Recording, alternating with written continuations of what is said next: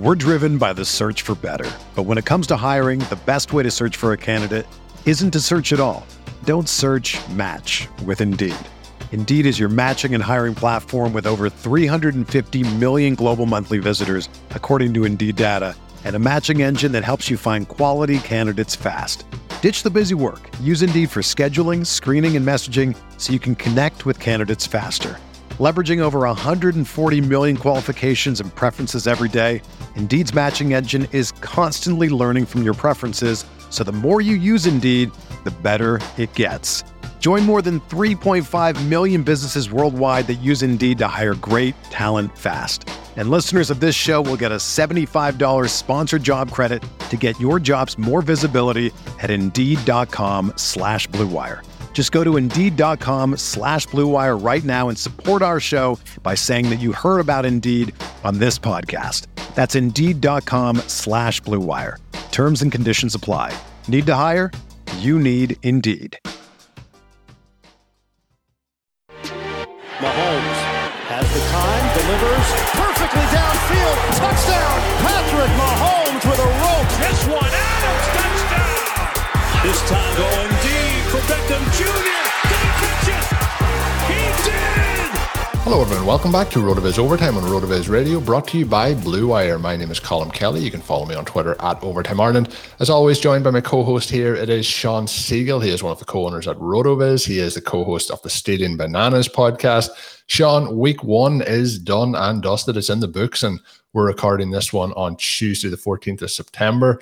A lot of fun to see that full NFL game slate back on our screens. I really enjoyed it, but I'm going to start things off here by saying that anyone who hasn't checked out the mammoth recap between Sean and Ben on Stadium Bananas this week came out on Monday morning, fresh and early for anyone that's ready to get back into the action after the Sunday night football and all the games. But Sean, phenomenal content from yourself and Ben with the key takeaways from the games. I know the plan moving forward is that it's not expected to be quite as in-depth maybe as this one and maybe single out certain aspects, but for week one it felt very much appropriate. But great show. But I would urge the listeners, if they haven't already listened to it after they finish up this one, head back and listen to it on the Stadium Bananas feed. But week one, Sean, you had a mega show, but it was a mega week of action.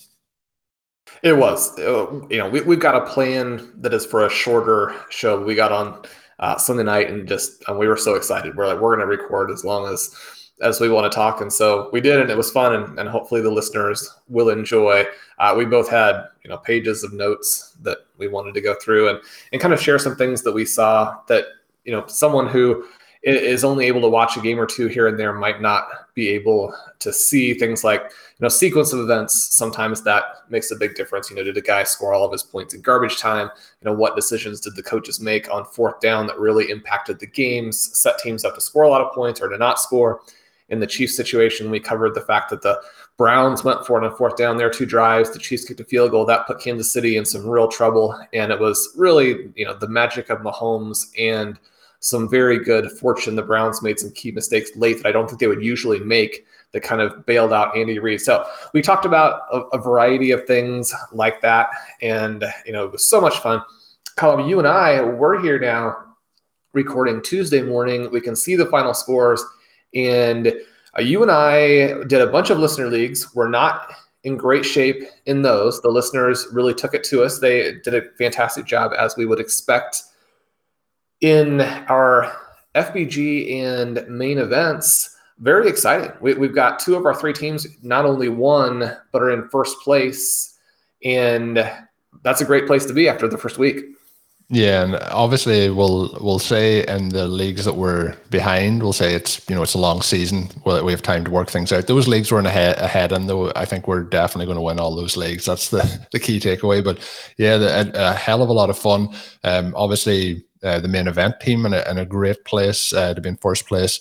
That one rolled with Tyreek Hill, Chris Godwin, DeAndre Swift obviously had a nice game, and then the monster game by Deebo Samuel. So nice place there, and obviously the team that we're in as well, along with Anthony Amico and the football guys, in a good place. And we picked up Taysom in that one, and he had a pretty solid game, I guess, for his NFL week one. So we'll see what happens there moving forward. But Sean, it was so much fun just to see the games back. But one of the first things that came into my Twitter timeline as those games happened was, and you mentioned it as a punt attempt. It was Teddy Bridgewater's throw to KJ Hamler, but there was a lot of concern on Twitter for Shawn Siegel's well-being after that KJ Hamler drop. The listeners were concerned.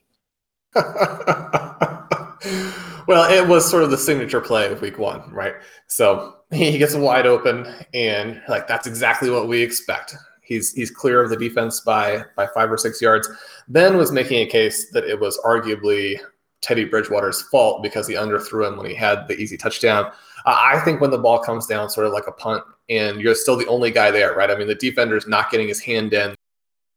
You've got to make that catch. I think that KJ Hamler would agree. He spent some time down there. Hands on his head, on his knees, lamenting the drop.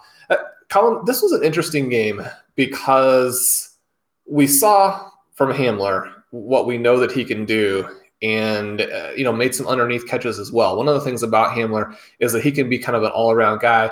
They had a big conversion late where Bridgewater scrambled around for a long time, threw back across his body. Not really the kind of quarterback with the arm strength where you want him throwing across his body back into the middle of the field. But Hamler there for the reception, they look good. At the same time, both for people who have rostered Hamler and those who drafted Courtland Sutton at what looked like a pretty good discount, the fact that Tim Patrick was in many ways playing ahead of both of them was a big, big concern. But now Jerry Jeudy out. Certainly, as far as high ankle sprains go, a pretty grisly injury. It looks like he could be out for, a month to 8 weeks, that kind of thing. Now perhaps there are enough targets to go around. So Patrick, an interesting pickup. Hamler, someone who really does now, I think, move more to the forefront. Probably you're going to still wait another week before you start him unless you're already kind of in a situation where it feels like, disaster mode. If you have Jeudy, if you have Brandon Ayuk, if you didn't go as deep at wide receiver as we recommend, then maybe you're already into the situation where Hamler looks like an interesting play this week. But the Broncos, a little bit like we expected, right? Teddy Bridgewater looked like himself, was not a dynamic player, but also didn't crush the offense. They had a lot of weapons. Noah Fant looked good, but, also for people who have him in the lineup, the fact that Albert O was out there and just also looks very dynamic, they've got a lot of people to split the touches between, and we saw that at the running back position for them as well. Yeah, and there was some interesting usages, and I know Alberto was somebody who you mentioned a few times when we talked about Fant. Obviously, I have him on a huge amount of rosters. I know you do as well, but I do think the Broncos, in terms of what happened in week one, was pretty positive all around outside of the Jeudy injury. So hopefully he will be back. I would imagine it's going to be that kind of 8-week time frame, but when it happened originally, I thought it was probably the entire season. So we'll see how he recovers from that.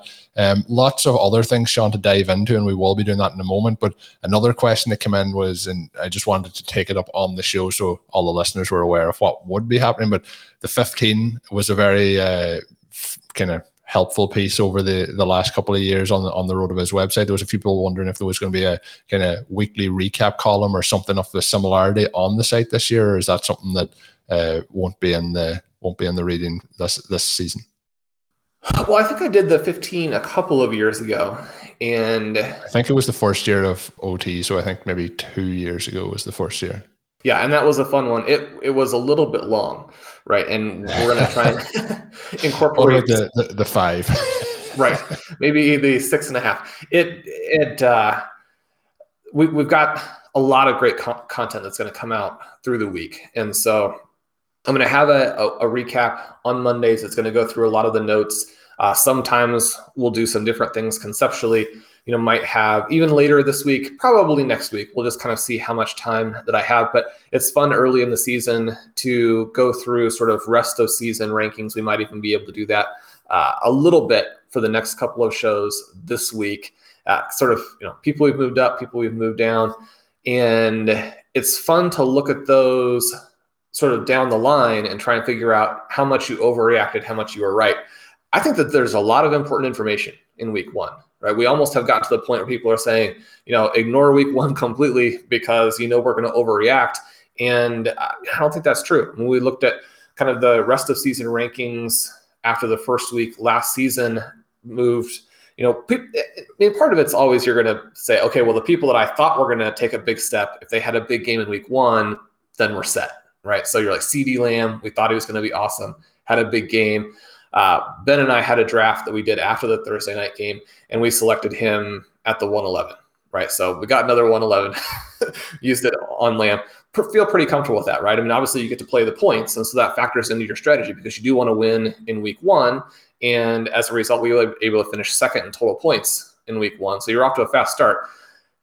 As we go along, is that move still going to pay off? I like having Lamb up there. Obviously, Amari Cooper scored even more points, but we think that Lamb will be an absolute star, especially now with Gallup out. And so, Lamb and Cooper could both smash ADP, even though Lamb selected pretty early. But you look at last season, Calvin Ridley, somebody who up there very high, DeAndre Hopkins very high, Stephon Diggs very high. Now, all those people are people we had as draft targets. And so they go off early and you're like, okay, this is where I had them. So this is where I think that they are. And then there's a little bit of good fortune that turned out to be right. We'll kind of see what happened this season. I mean, Calvin Ridley is somebody I would move way down after week one. Now, I don't think that the Falcons will be that bad, and they're going to have to make some adjustments. But if you have a bad team and you have a head coach who is stubborn about wanting to run the ball, then you have kind of the worst of both worlds, right? I mean, you look at the Giants are absolutely terrible, but they scored a bunch of points in garbage time. The Lions are going to get run out of the gym most weeks, but they scored a lot of points actually in the first half, and then they scored a lot more in garbage time. Teams that are bad have to score garbage time points. If the Falcons are going to be terrible, which is kind of the direction it looks like they're going in, and they refuse to score points in garbage time, then suddenly guys like Calvin Ridley and Kyle Pitts are not interesting at all. I mean, you're going to still start people who are going to be the main targets on their team and will score some points. I mean, it's not like Calvin Ridley is going to go down from being a 1-2 turn player to all the way out of your starting lineup, but the rest of your team may need to be pretty good because he's probably not going to carry it. And so he would be one of the guys that I liked, and now I'm pretty concerned about. I mean, you hear coaches talk about, okay, we're going to establish the run, and then once the game starts, they try and win the game. The Falcons did not. Okay, so I don't think that's going to be a full season trend, but it is worrying. It certainly got off, speaking of the Falcons, got off to a bad start for our Ryan Fitzpatrick and Matt Ryan bets that we were talking about all off season long. So hopefully that picks up a little bit. But the last thing to hit before we do really dive into it is some suggestions come in over the last week or so around, and this is something I've intended to do for a while, is update the players in the RotoViz Overtime kind of intro to the show. So we had some suggestions sent in, but I want to open it up to all the listeners. You can send them to me on Twitter, or you can email them over.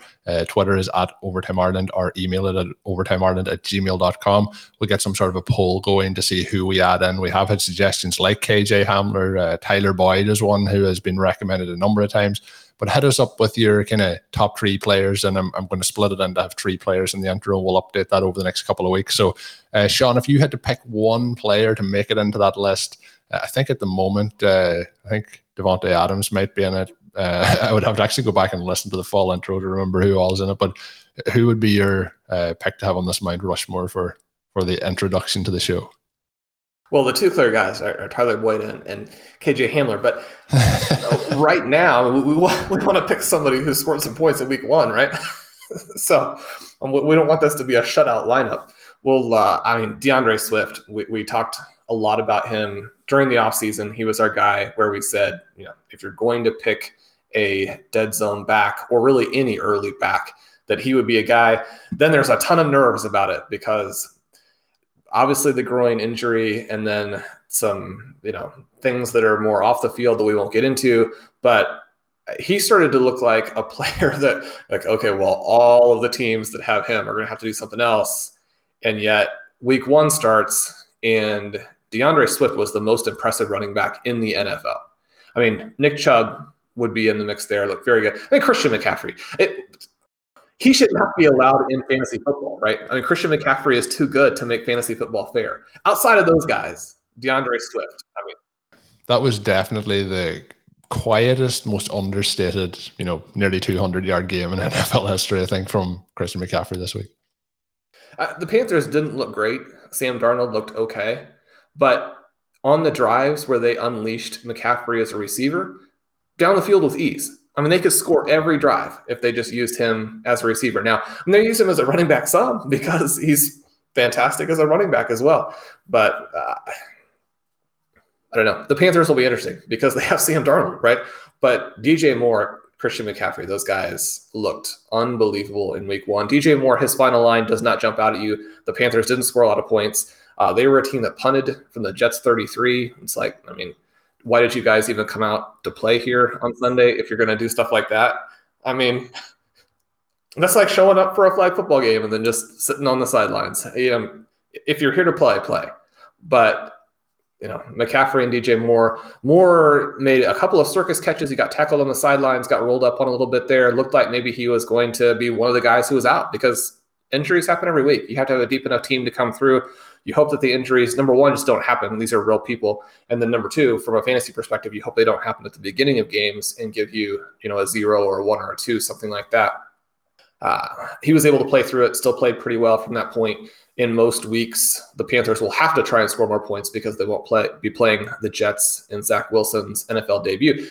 Wilson looked good. I mean, if he had more weapons at his disposal and just kind of as he gets more comfortable with it, the teams with rookie QBs this week, Colin, a lot to be excited about for their futures. The teams with guys like Ben Roethlisberger and Matt Ryan and, the situation there in Washington. I mean, those teams, I think, if you're the Denver Broncos and you've got this elite team and you passed on Justin Fields, I don't know. I mean, you got to take some risks and get some of those quarterbacks. If you added Sam Darnold instead of getting one of these rookies, Mac Jones looks like he's going to be a 15-year, above average starter. I don't know if we can say multiple Super Bowl winner, but you compare Mac Jones in week one, his NFL debut, to 10 of the old guys. There's no question. He already looks better. Hey, RotoViz radio listener, this is Curtis Patrick from the Dynasty Command Center podcast, and I've got a special deal for you today. Go to rotoviz.com, click the subscribe button, put the 12-month subscription in your cart, and use promo code RVRadio2021. That's RVRadio2021, and you're going to save 10%. Taking advantage of this deal, getting your hands on what's included in the package is the best way to enhance your performance this year. So go to rotoviz.com and subscribe now.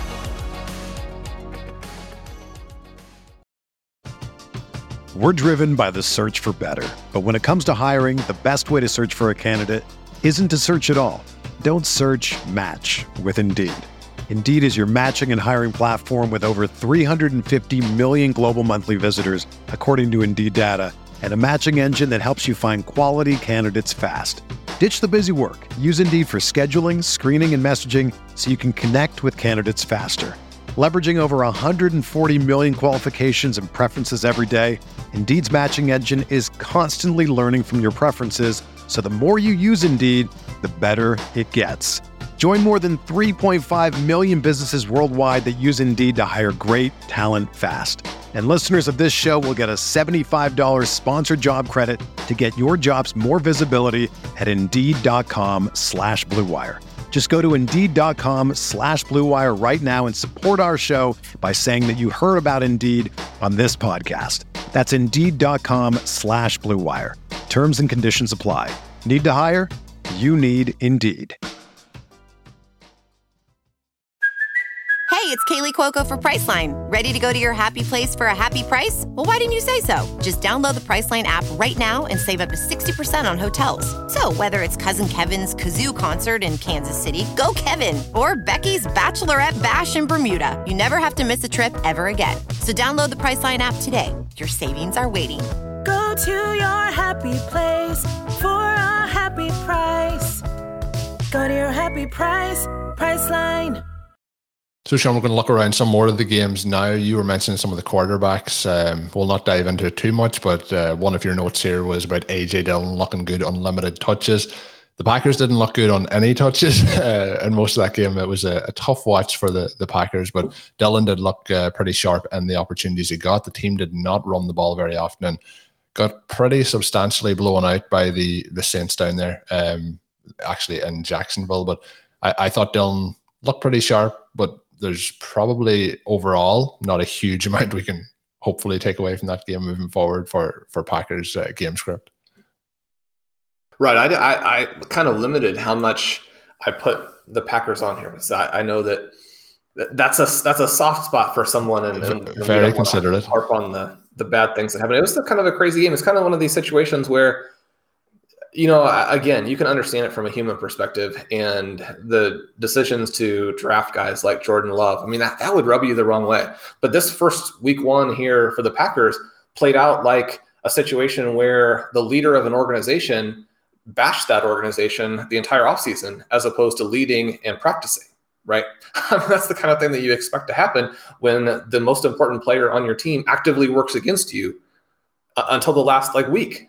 And so, unfortunate all around for the Packers. The other thing just for them is that this game was somewhat reminiscent of what the Chiefs dealt with in the Super Bowl, where even if you have some good receivers, even if you have one of the best quarterbacks in football, you do get to a point where your offensive line is so bad that even a quarterback who gets rid of the ball quickly, even a quarterback who has some mobility, even a quarterback who can make amazing throw after amazing throw, it does start to cause a problem for you. And that's a little bit where the Packers seem to be. So we'll see how much that carries over. You have to give some of these defenses credit. I mean, the Tennessee Titans look very bad, but Arizona's defense, a little bit what we might have expected or at least hoped for with the J.J. Watt acquisition.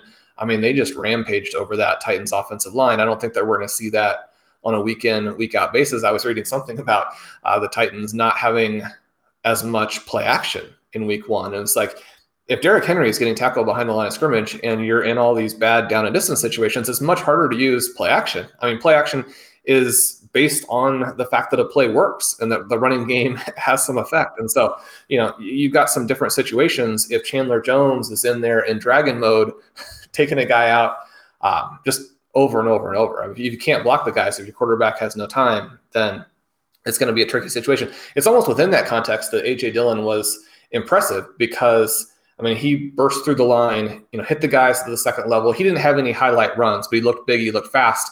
I think that part was exciting. And that's a little bit of a contrast between him and one of our other guys. It's important that we, go through and discuss some of these guys that we talk about a lot early on, at least, because, we want to make sure we're continuing to look at the context and explaining where we are in some of these situations. The Cardinals was an interesting one, I thought, because their offense looked great. And Kyler Murray looked fantastic. DeAndre Hopkins, they used him more like we would hope they used him last year. Now, from a fantasy perspective, he scored a ton of points. But this massive 2-touchdown game is a little bit more even what we kind of hoped for last season. There were some funny plays. There was a play where Christian Kirk and A.J. Green run into each other and fall down. And that was pure A.J. Green style right there. Rondale Moore, not the big headline with how good Christian Kirk was, but my goodness. I mean, looked good, yeah. You look at the scores for Moore, and then even especially Elijah Moore, who did not do anything fantasy-wise for the Jets, and you're like, okay, well, maybe these guys are a ways away. They both looked so fast that it was, you don't see a lot of guys who are kind of at that Tyreek Hill level where they're on a completely different speed than everybody else. And then unfortunately, some of them are like Henry Ruggs, where they can't use the speed effectively at all, and they don't really have any value.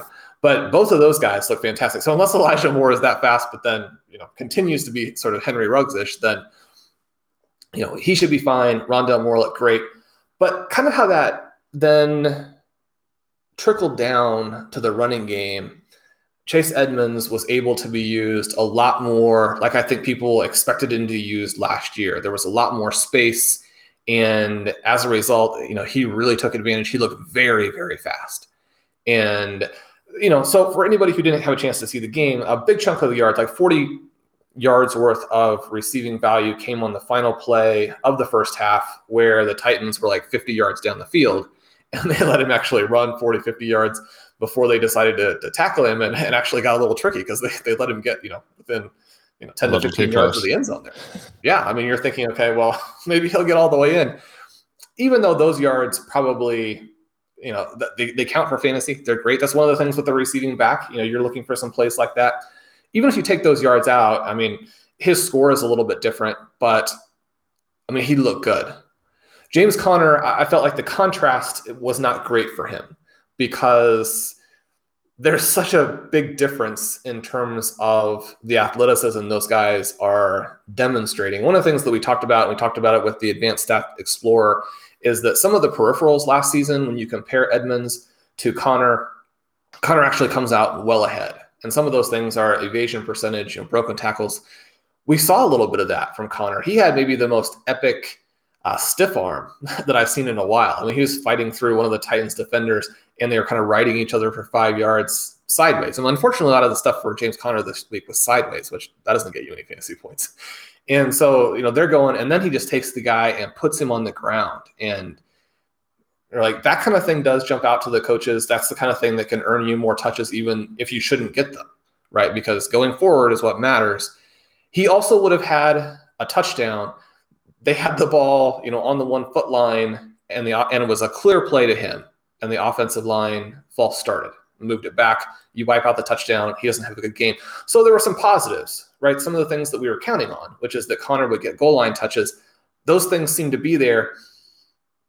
I'm a little bit nervous about the fact that Edmonds just looked that good, and Conner looks, like a guy who could be anybody. Yeah, I would agree. I thought basically everything you said there was correct in terms of Edmonds did look sharp, looked explosive. Conner not as much, but I don't think he is as explosive as Edmonds. So, and that way it wasn't a huge surprise. What I thought was good is early in the game and quite regularly in the game, Conner was getting usage. It will be a split backfield all season long, but I think there's going to be games where there's a lot on offer for both of these guys. You mentioned the false start. If that false start doesn't happen, there's a big change on the narrative. It's a first half rushing touchdown for James Conner. He gets the goal line carry at the 1 yard line. And I think over the season, this team, which we thought was going to be extremely explosive, is going to be extremely explosive. Kyler Murray looked fantastic. The offense looked fantastic. Christian Kirk looked good. So I think there's a lot of things to be very, very positive around the Cardinals offense. And I think then with them putting up points, there's inevitably going to be chances for these running backs to put up the points. So I was quite happy in the inside the 20 when they were in there, that Conner was in quite a large chunk of that time. Just the opportunities didn't really show. So I think both running backs are going to have significant value. I think it's going to be a split all season long, but I think with this offense, they can make that work. Some of the other plays, Sean, to mention here in terms of running backs, before actually we get into running backs, TJ Hawkinson looked like what we were hoping TJ Hawkinson was going to look like.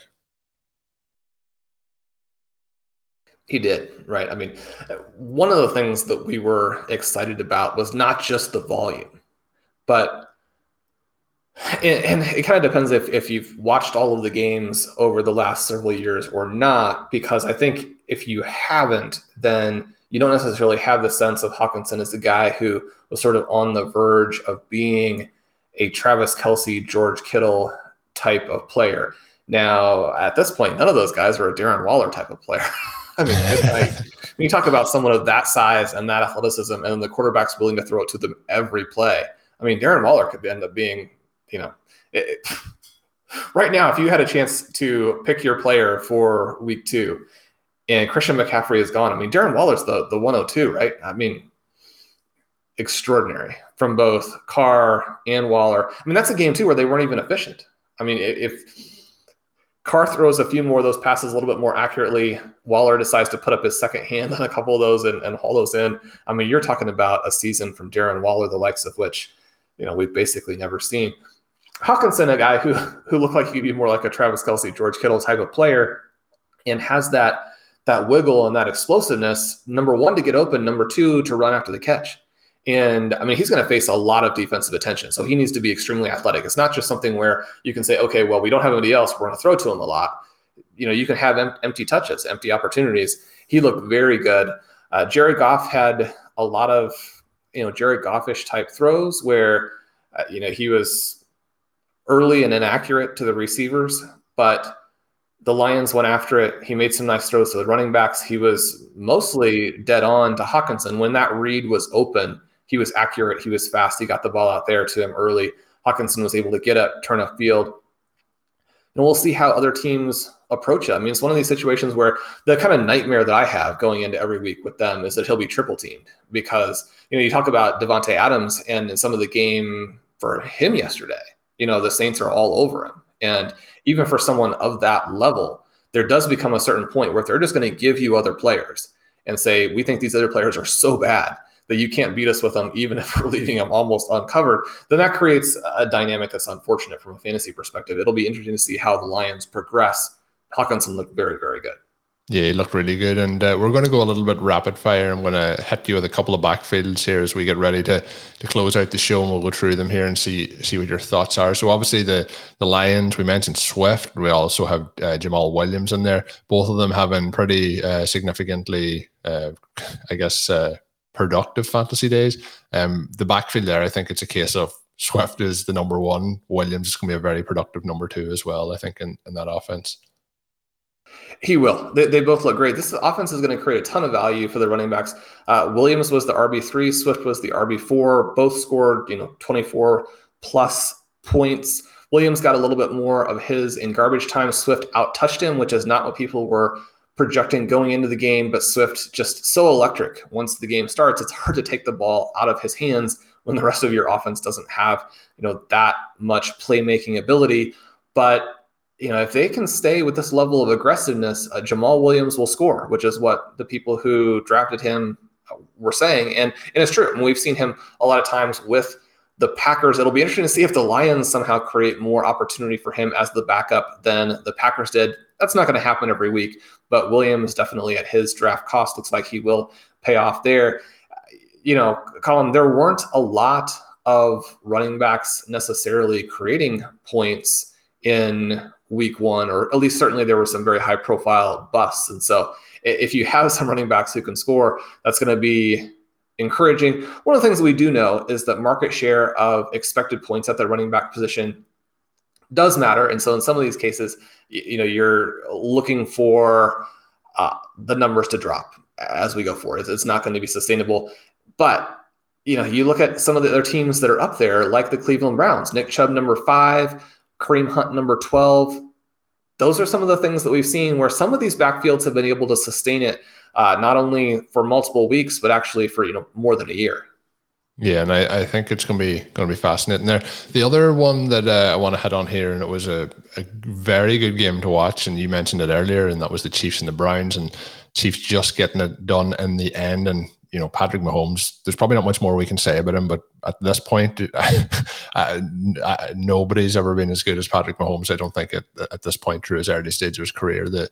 The times that it looks like it's all over for the Chiefs, that he can get the big job done again, and he did it here as well. So obviously Tyreek Hill having a big day, Kelsey having a big day, but on the Browns side, what was your thoughts on how the running backs looked? Obviously, Chubb having a couple of rushing touchdowns there. Yeah, it's one of those situations where the Chiefs are not a dominant run defense, but that's not really necessarily what they're going for. It's almost a deal where if you want to run on them and create a situation where you have to execute a lot of good plays because you're going to put yourself in some third downs, they'll occasionally stop you, they'll jump way ahead, then you can't really run on them anymore because it's no longer that situation, which is a little bit we saw at the very end of the game when Baker Mayfield did finally make the big mistake. Fortunately for the Chiefs, they don't have to play the Browns every week because their approach doesn't fit them very well. I mean, Nick Chubb and Kareem Hunt are so good that with your kind of mediocre to bad run defense, they actually create so many big plays that it's almost facing a passing offense. And when their coach has the guts to go for it and yours doesn't, then you get behind. And then the running game can be effective against you. So if they don't have the Nick Chubb fumble, if they don't have the muff punt, then I think the Browns are sitting there at 1-0. And we're looking at this AFC and say the Chiefs lost, the Ravens lost, the Bills lost. We don't know how good the Patriots are going to be, but there are a lot of people who think that they could be in the mix because they have been in the past. They've got a good overall roster. Mac Jones looks so good. I think they could be in the mix. And so you're like, all of the big teams from the AFC lost in week one. Of course, that's not the case because the Chiefs actually did win. And so they're now pulled ahead a little bit. It'll be interesting. The AFC West has benefited them the last couple of years in the same way that the AFC East has tended to benefit the Patriots. You get that first round bye because you're playing a lot of games against your own division. And if your own division is bad and you're going to go 5-1, 6-0, then you have that little bit of an advantage over, say, the AFC North, where those teams are beating each other up. And so that contrast can be a big deal in terms of home field advantage, in terms of getting the bye. We know teams that have the bye. If the teams are relatively even, and they're not always, but especially if you're even better than your opponents and have to play one fewer game, then you're going to get to the Super Bowl a big chunk of the time. It's nice to go 1-0. The AFC West was undefeated this week. We'll see if that plays out into the future anymore. If you're a Ravens fan, I think you have to be a little bit worried. If you're a Bills fan, probably not so much. How are you looking at the AFC through 1 week from a reality perspective? Kind of interesting non-fantasy here that obviously will cascade down into having plenty of fantasy relevance as we go forward in the season. Yeah, I think overall there was a couple of surprises. I think the biggest surprise, and obviously the Steelers are expected to be a good team this year. I think them losing to the Bills was probably the biggest surprise. So we'll see after a couple of weeks how the how the Patriots are doing, how the Dolphins are doing, things like that there. I think overall, though, it's going to be quite interesting. I think it would have been extremely interesting if the Chiefs hadn't come back just for those opening weeks to see how things play around. But I think especially with it being an extra week for this season as well, I think it'll be interesting as we go along to see if having that extra game week bails out some of these teams like the Packers who really struggled.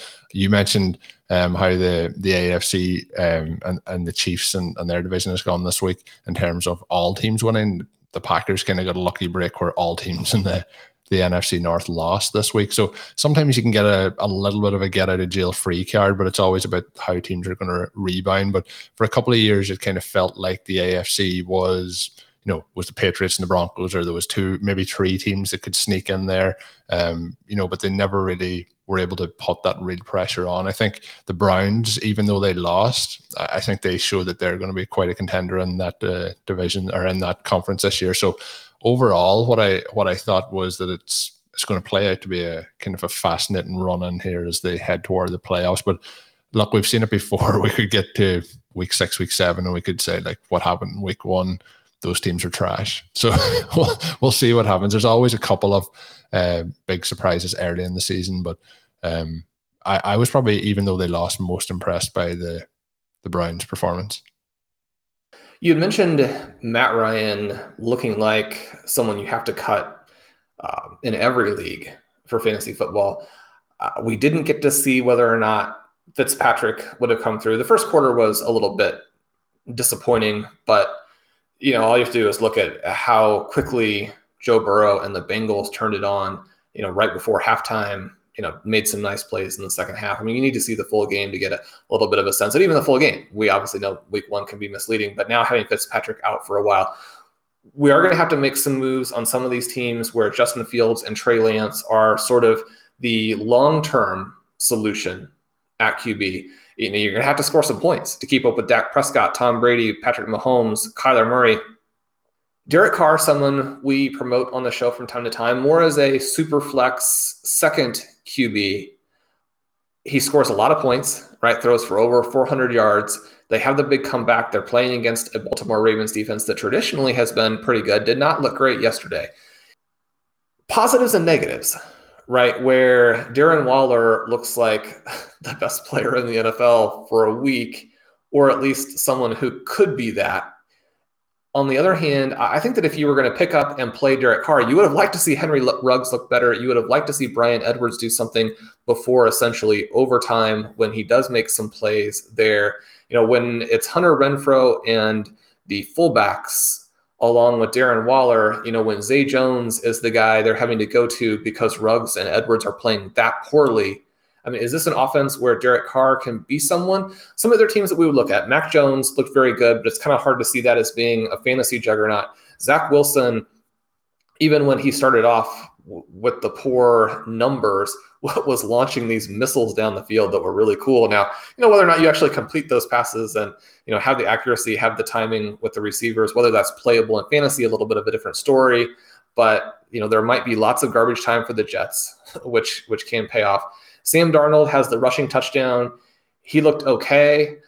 Who are some of the late guys at QB that people should be looking at if they're needing to already make some moves because of injury, because they drafted Matt Ryan? Maybe they just want to move things around a little bit to try and keep up with some of these high scores. Do you have some guys that you're looking at in free agency this week? Yeah, I like the way that you keep going back to the fact that Matt Ryan is going to be terrible for the entire season. Maybe I won't ever get to live that down throughout 2021, but we'll see what happens there. I think he's going to be in for another bad night this coming week when they face off against the Buccaneers. When you were naming off them, a few interesting names there. I do think, Heineke, it's going to be Thursday Night Football, but it's going to be going up against the Giants this week. I think the Giants didn't show a huge amount versus the Broncos, but I do think that Teddy Bridgewater is probably the option that I'd be looking to if we're looking for a 1 week start. Gets the Jaguars this week, so I think there's going to be he's probably the one that if I was targeting on a 1 week basis. Quite a few other kind of challenging matchups from those kind of later quarterbacks this week, so he would be the one that I think would be available on most waiver wires. Wasn't getting drafted in kind of those 20 round drafts really overall. I think that's a good point. I was hoping to add Bridgewater a lot before the Jeudy injury, and then that I think does knock it back down for me. You mentioned that when you look at the deep QBs for this week, and Daniel Jones looked awful. His receivers outside of Sterling Shepard not open. Kenny Golladay made a couple of highlight catches, but was not a huge part of the offense, which isn't a huge surprise since he hadn't been practicing and really hasn't had any chance to work with these guys. Jones with the rushing ability and the garbage time, there's some interest there perhaps. But as you mentioned, one of the things that does complicate matters for this week is that the guys kind of in that 25 to 32 range, they've got bad matchups. And so, hopefully that holds them down a little bit. Kirk Cousins, someone who is generally unappealing for a variety of reasons, but he might be the guy where if he's available in your league, you look at him. I'm optimistic that maybe their games coming up are a little bit more explosive. When you have Justin Jefferson, when you have Adam Thielen, when you can dump the ball off to Dalvin Cook, then that is pretty appealing just from the weapons perspective. And so we have to look at him a little bit. But Colm, a really exciting first week of the season. It's fun to be in first place. It's fun to go through and look at free agency and try and figure out how you're going to maintain that, how you're going to replace some things. It is disappointing when we lose guys like a Jerry Jeudy, but as I went through and looked at the rosters, one of the things we always talk about was zero RB. We got a lot of feedback that was all over the place on our Terms of Enrampagement team where we drafted all of the wide receivers. That team is looking very good. We talk a little bit about how do you execute zero RB in season. Well, we made the big bids. We got Sony Michel. He not a big impact in week one, probably wasn't expected. I think the thing there is just that Darrell Henderson looked really good. And so some of that could be money that we wish we now had to spend on Elijah Mitchell, but you add him, add Tyson Williams, have James Conner, and suddenly you're not in a much worse position than people who drafted Saquon Barkley. And so, which is us too. It's not like we're making fun of those people. We've got plenty of Barkley. But then the situation there, we have Travis Kelce. We've got a lot of wide receivers. We can withstand it. On most of the teams where I have Jeudy, I can plug someone in like a Deebo Samuel. And so the team keeps ticking. Whereas if, you're thinner at those positions, then a wide receiver injury means you're playing from behind the whole season. Now, one of the things that we do know is that, there are going to be some guys who emerge a little bit. Jalen Reagor, did he emerge? He scores the garbage time touchdown, look good, but probably the volume is going to be a little bit suspicious. We don't know that we can necessarily count on him. If you're hoping for a Ruggs to emerge, you look at the Saints, for example, and Jameis Winston throws 5 touchdowns, but doesn't even get to 150 yards passing. It seems like this could be a very low volume offense. Callaway, not a part of it at all. And so, you get into that wide receiver dead zone, you're taking a lot of guys. Even if you take a lot of guys in that range, you can be going week to week saying, I don't know if someone's going to catch a 60-yard touchdown or if they're going to score 1 or 2 points for me. And so And it's not exclusively that either. I mean, you have a Brandon Ayuk. So, if you have a Jerry Jeudy or you have a Brandon Ayuk, you've got 6 elite wide receivers. You move on to the next guy, you wait for Jeudy to hopefully come back. You wait for Ayuk to, re-earn his place in the pecking order. Kyle Shanahan obviously using week 1 as a chance he likes to get out there and send some messages, let these guys know who's boss, which it seems to work okay. You don't get the super low morale reports out of San Francisco that, we get from Jacksonville, for example. But part of that is being good at your job and winning, right? I mean, you're going to have more respect for a head coach who is leading you to the Super Bowl than a guy who comes in and, I don't know, the Jaguars don't the thing that I got out of week 1 is that the Jaguars don't want to throw the ball 51 times. But it's like, you have James Robinson and you use Carlos Hyde instead. If you guys ever want to pick up a first down or score a point, you're going to have to throw the ball a lot, right? Because you don't understand NFL football yet. So, I don't know. Like we said, so much to go through. Really fun first week. It was nice to see that Laviska Shenault got some targets, as Blair points out in his week 1 recap. They were at 3 yards down the field. That's not a depth of target that's probably going to work out for him long term. So it does seem like he may be the beneficiary of the Travis Etienne injury, because if Laviska and Etienne were having to fight over those 3-yard targets, I don't know if there's enough for both guys. So, you win some, you lose some there. We think Shenault is still going to be good, or at least I do. We haven't talked about the Jaguars. We're wrapping up the show, right? But do we have a Laviska take? No, I think he'll still be fine. We're always trying to learn. Every day is a learning opportunity. Hopefully, in week 1, the Jaguars and Urban Meyer realized how to try and play in the NFL more efficiently. So hopefully, week 2 will bring better things. But yeah, I think DJ Chark, that was positive. I think there's a lot of these teams I'm still doing wait and see. There's a lot of stuff that we need to react efficiently to and get on board very quickly, and there's other stuff that I think will give it another week or 2 to play out. But overall, it wasn't terrible usage. But as you say, I wouldn't like to see him fighting with Etienne over those targets. But week 2 will be rapidly approaching. We will have 2 more shows this week coming your way. We are going to be recording these.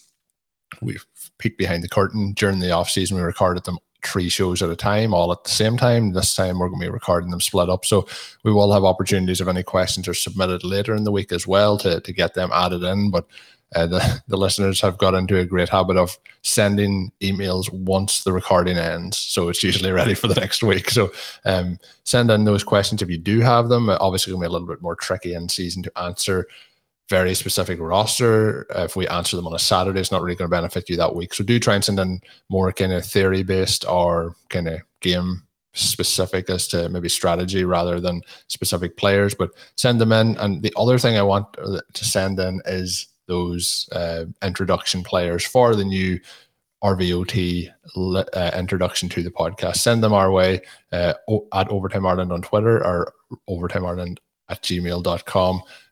As an email. That was a lot of words to try and get out off the top of my head, but I think we got there, Sean. Week 1 is in the books. Get yourself that 10% discount to a RotoViz NFL Pass code RVRadio 2021, or go to rotoviz.com/podcast for more information. That does it for today's show. You can follow me on Twitter at Overtime Ireland. You can check out all of Sean's great work up on rotoviz.com, including all the stuff that will be coming up throughout the week. Until we're back with another one, have a good one. Thank you for listening to Overtime on RotoViz Radio. Please rate and review the RotoViz Radio podcast on iTunes or your favorite podcast app. You can contact us via email at rotovizradio@gmail.com. Follow us on Twitter at RotoViz Radio. And remember, you can always support the pod by subscribing to RotoViz with a discount through the RotoViz Radio homepage, rotoviz.com/podcast.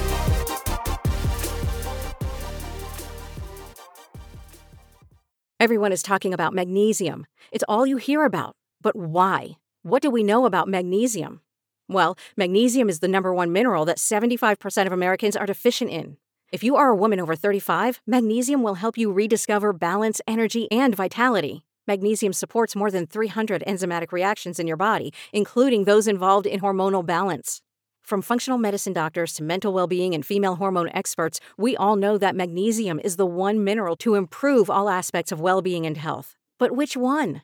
Magnesium Breakthrough from Bioptimizers, the trusted choice recommended by leading experts with 7 best-absorbed forms of magnesium to ensure your body receives the support it needs for overall well-being. Go to bioptimizers.com/balance today and use code BALANCE10 for 10% off. Support your journey to wellness at bioptimizers.com/balance. Magnesium Breakthrough from Bioptimizers, your foundation to optimal health and vitality.